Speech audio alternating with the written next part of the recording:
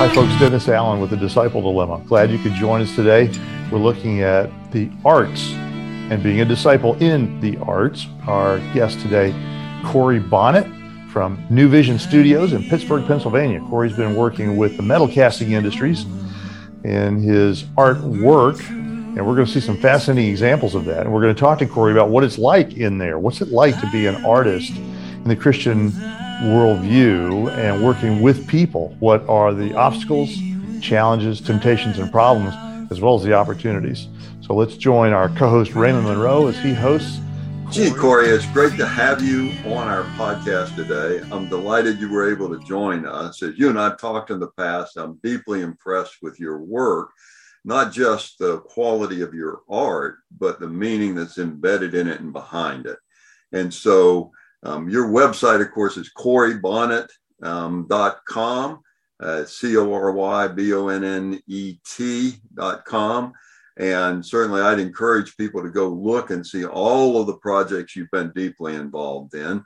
You and I had just a fascinating telephone conversation when I first called you that lasted, I think, almost an hour, because we went almost immediately from your art to what it all meant, because you had a big project, Patterns of Meaning, and that's going to be some of our concentration today. But certainly your background is broader than that.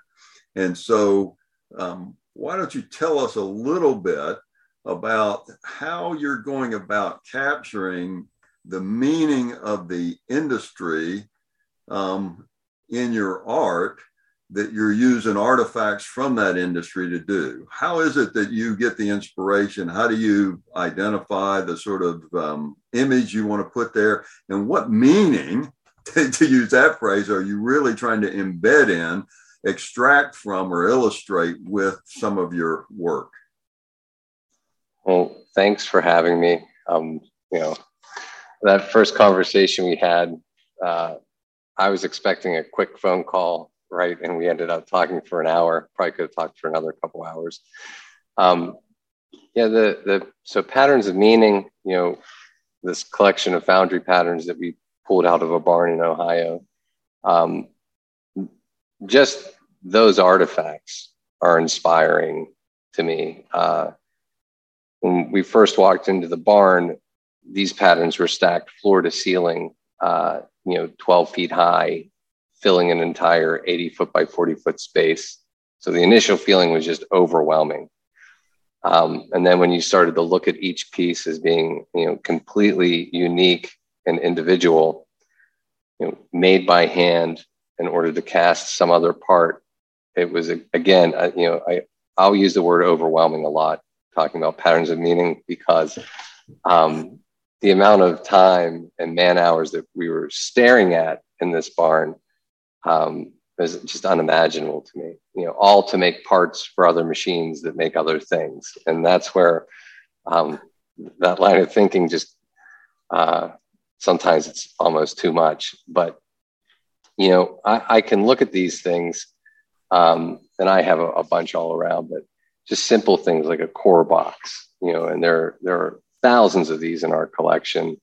And thinking and looking at historic images of steel mills. I love to read about industry and big projects, anything that seems like that's way bigger than what people should be able to make, or that when I look at it,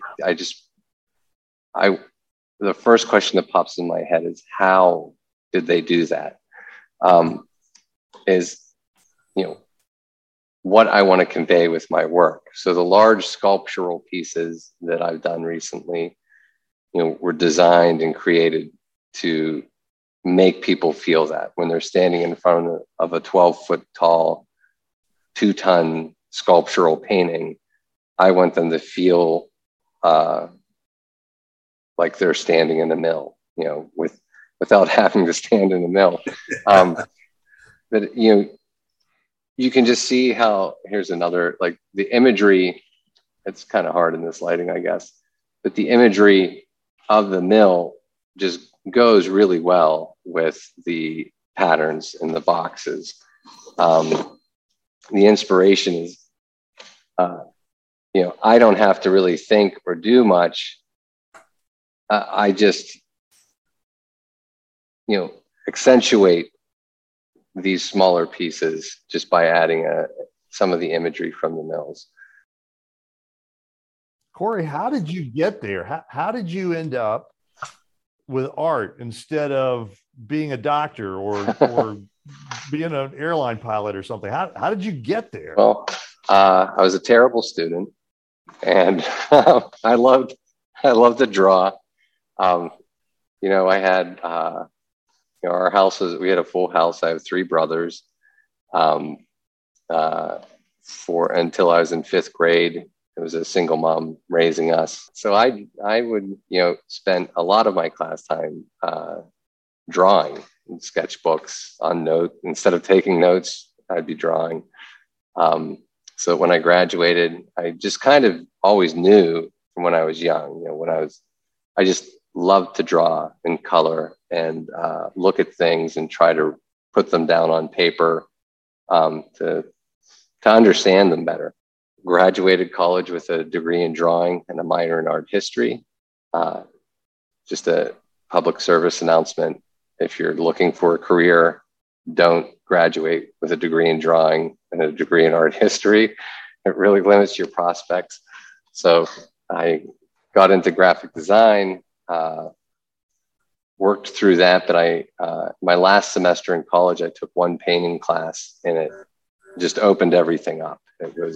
I knew it was exactly what I wanted to do.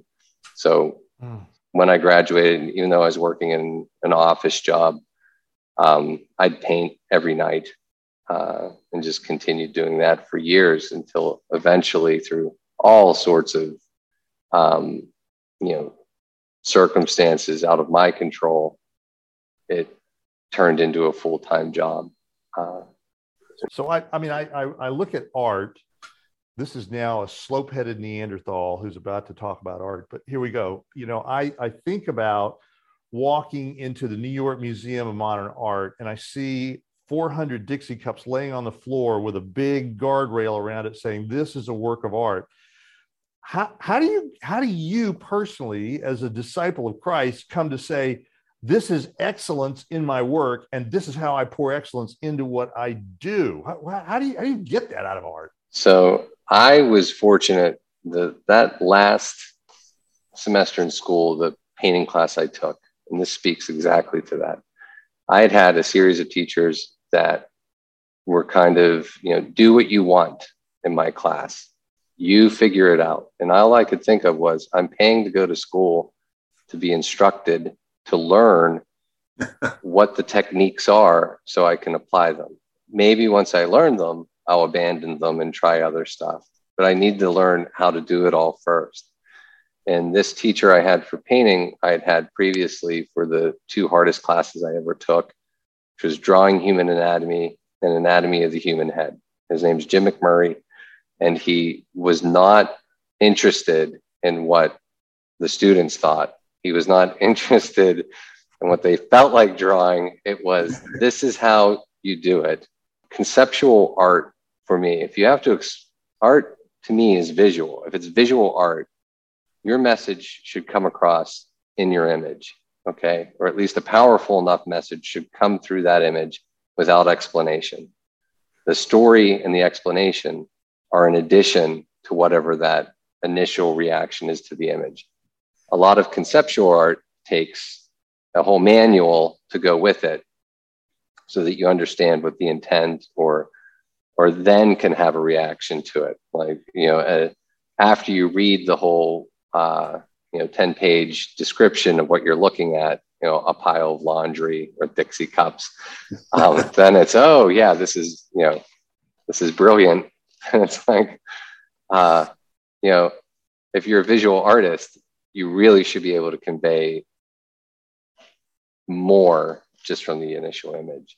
So Cory, that's really interesting, because one of the things we're talking about a lot in discipleship and making disciples is that Jesus calls us to go discipling, not go make disciples, but go discipling, which really means we're supposed to engage people with the love of Christ and show them what it means to worship, serve, love God with all of our heart, mind, soul, and strength.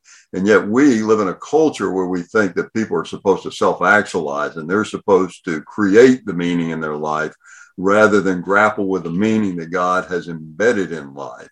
And it sounds like you're really more involved in trying to express the meaning that you see in life rather than trying to self-actualize so that you're communicating who you are. You're trying to communicate what God has actually shown you or shared with you.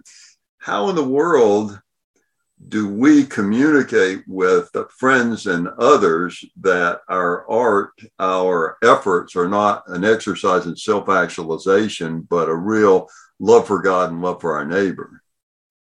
So I think it's through example and action. I think you can talk a lot about it.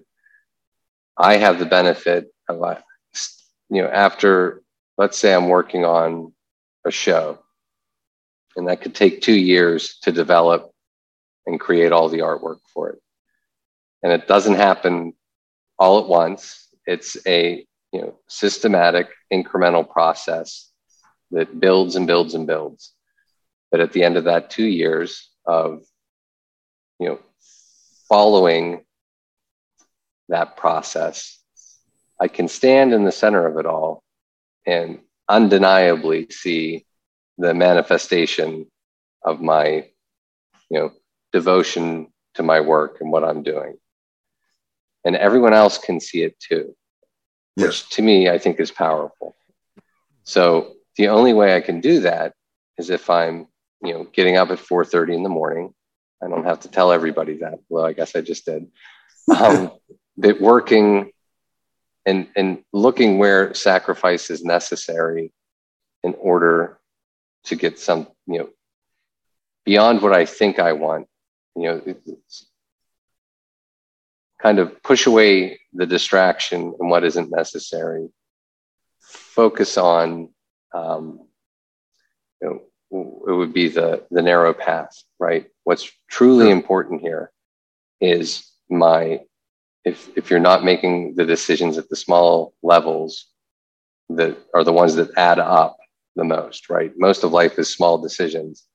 Correct. If you're not moving in the right direction on all of those, you just get so far off course, you're no good to anyone, not yourself, not your family, not your community. When we talk about discipling in particular, it's really more what you were talking about, a peer-to-peer relationship. And you're an artist, but you're also involved in the historical background that informs the art that you make. And so have you benefited from other believers who are involved in either these buildings that you work on or the industry you work in? And does that really not only help inform you, but shape you as a disciple? So I was at a meeting that was for a community effort in the Strip District here in Pittsburgh. And after the meeting, I was talking to this guy. I didn't recognize him. We talked for about an hour about this building he had. And, I have a background in sustainable building. I'm a LEED professional. He's like, well, my building's LEED platinum. You should come up and see it sometime. And after about an hour of talking about buildings and historic preservation, he gave me his card and I gave him mine. He said, oh, you're an oil painter? I said, yeah, I am. And he said, you look really familiar. Like, do you go to Ingomar Church? I said, yeah. He's like, I knew it. He's like, we've watched your family grow. We sit in the back, you sit in the front. He's like, we've watched you guys grow for 10 years. And that was the connection. He came, I have a gallery in the Strip District. I invited him to see my work there. It's the second floor of a building. He walked up the steps, and as soon as he got to the top, he said, this is exactly what we want in our building. Would you come see it? Would you consider being a part of our mission there? And that was March 1st, 2020. That's when I signed the agreement. And then, the world shut down 2 weeks later. So it was that's a whole other story. What that next 2 years looked like. So is the plan with your site there to have it open to the public so people can come watch you, or are you a private person that doesn't want anybody looking over your shoulder when you got the paint? I work on big stuff, but the idea was create a lot of work, large scale work, because of the space I had at my disposal, open up to the public for shows, and to bring in, we're in the Hill District in Pittsburgh, bring in people from the neighborhood that had an interest, high school, grade school, that had an interest in art, or, wanted to learn about being creative, and do some programming for them. I'd worked with an organization that helped kids that had aged out of foster care. And the idea I had with them with art, again, was this idea of incremental improvement, which you can show real easily with art or with music. That if you just practice a little bit every day over an extended period of time, boy, you really see improvement. You can't deny it. You can hear it on a piano. You can see it if you're drawing. And that had a pretty good impact with a number of the kids I was talking to, because it gives them control over something too, right? In a situation like theirs, they've had no control over their lives to really any degree. But now it's, well, if you're creating something, you kind of have control over that little area, right? That's yours to control and to create. That's amazing. That's a great description of what it means to be a disciple of Christ, with him teaching you how to do it. You don't have to do everything at once, set attainable goals. Steel is proof that God loves us. Just like water. When water freezes, it floats so the fishies can live at the bottom during the winter and they don't get frozen. And with steel, when I take iron that's got carbon in it and I get it red hot, the carbon dissolves. And depending on how fast I cool it, I can make it really strong and hard, or really ductile and easy to bend. And all of that's humanly scaled, because I can tell what temperature it is by what color it is. Yeah. So it's really just fascinating example of God's goodness to us, because it could have just as easily been beyond the scope of our senses to actually work on it. Cory, I want to ask you a question about what you do connected with the idea of discipleship. And my question to you is, as a disciple of Christ, what are the temptations, challenges, problems for people in your world? What do you see and hear that are challenging, problematic obstacles, and just really difficult temptations?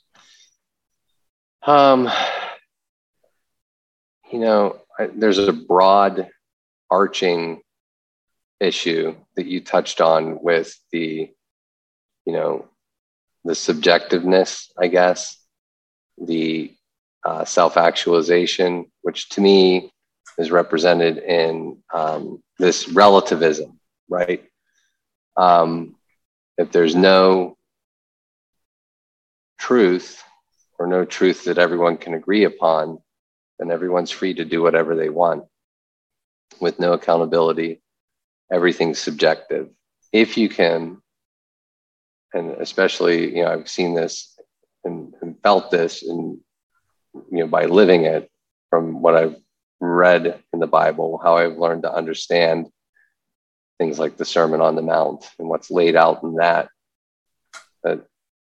these are things that over millennia have been proven to give you your best shot at a meaningful, productive, not always happy, because nobody's always happy, but a meaningful and productive way to carry yourself, to endure the suffering that's going to come, to endure the flood that is going to come, to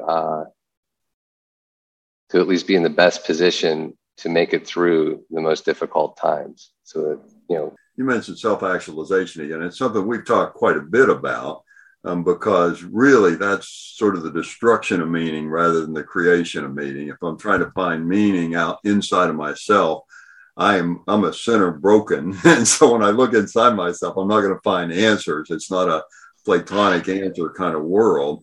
And so I really do need to look outside of myself. But one of the things about your art, it's representational, which I think is really good. And so you have to struggle with the age-old question. As I have an iPhone. My wife takes 100 pictures a day.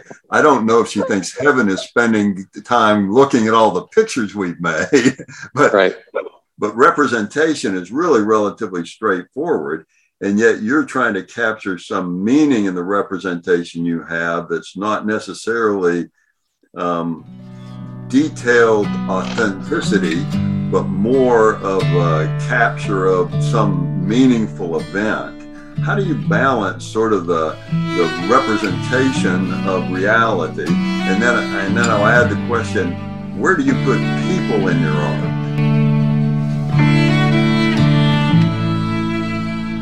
Guide me, O thou great Jehovah, pilgrim through this fair